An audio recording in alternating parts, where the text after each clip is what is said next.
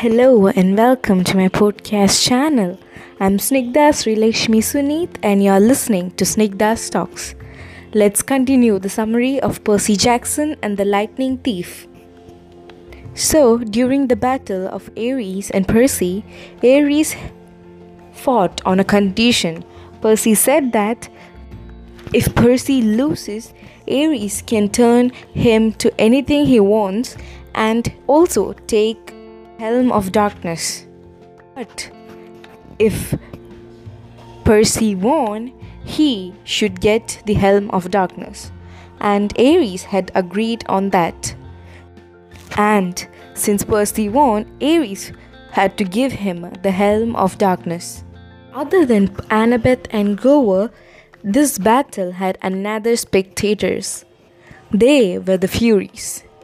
And when Percy saw them, he tossed them the Helm of Darkness and said, "Return this to your master.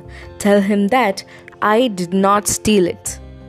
It was a very strategic plan by Ares and not Percy. And ask him to call off the war. Now Percy had another task. He asked Annabeth and Grover to go to Camp Half-Blood and tell what all has happened to Chiron. Meanwhile, he will go to the Olympus and give Zeus the Master Bolt. So he goes to the Empire State Building and asks the person who sits in the lobby to take him to the 600th floor.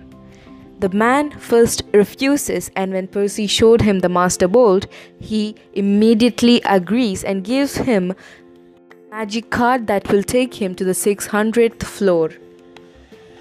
When he reaches Olympus, he is astonished by the beauty. It all seemed so powerful. It was well decorated, and the thrones went with the decor too. He found the gods except Hades sitting in their thrones, and Olympus felt shaking with power. He first bows to Zeus and kneels on Poseidon's throne.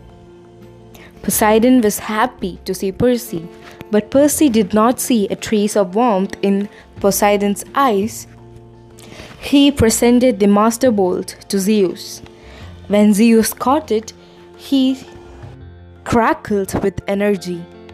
Zeus was kind of amazed when he found out how brave Percy was and the nerves he took to solve this problem.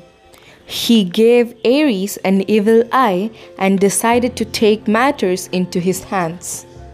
Let's discuss the rest in the next podcast. So till then, stay tuned. This is Snigdha signing off.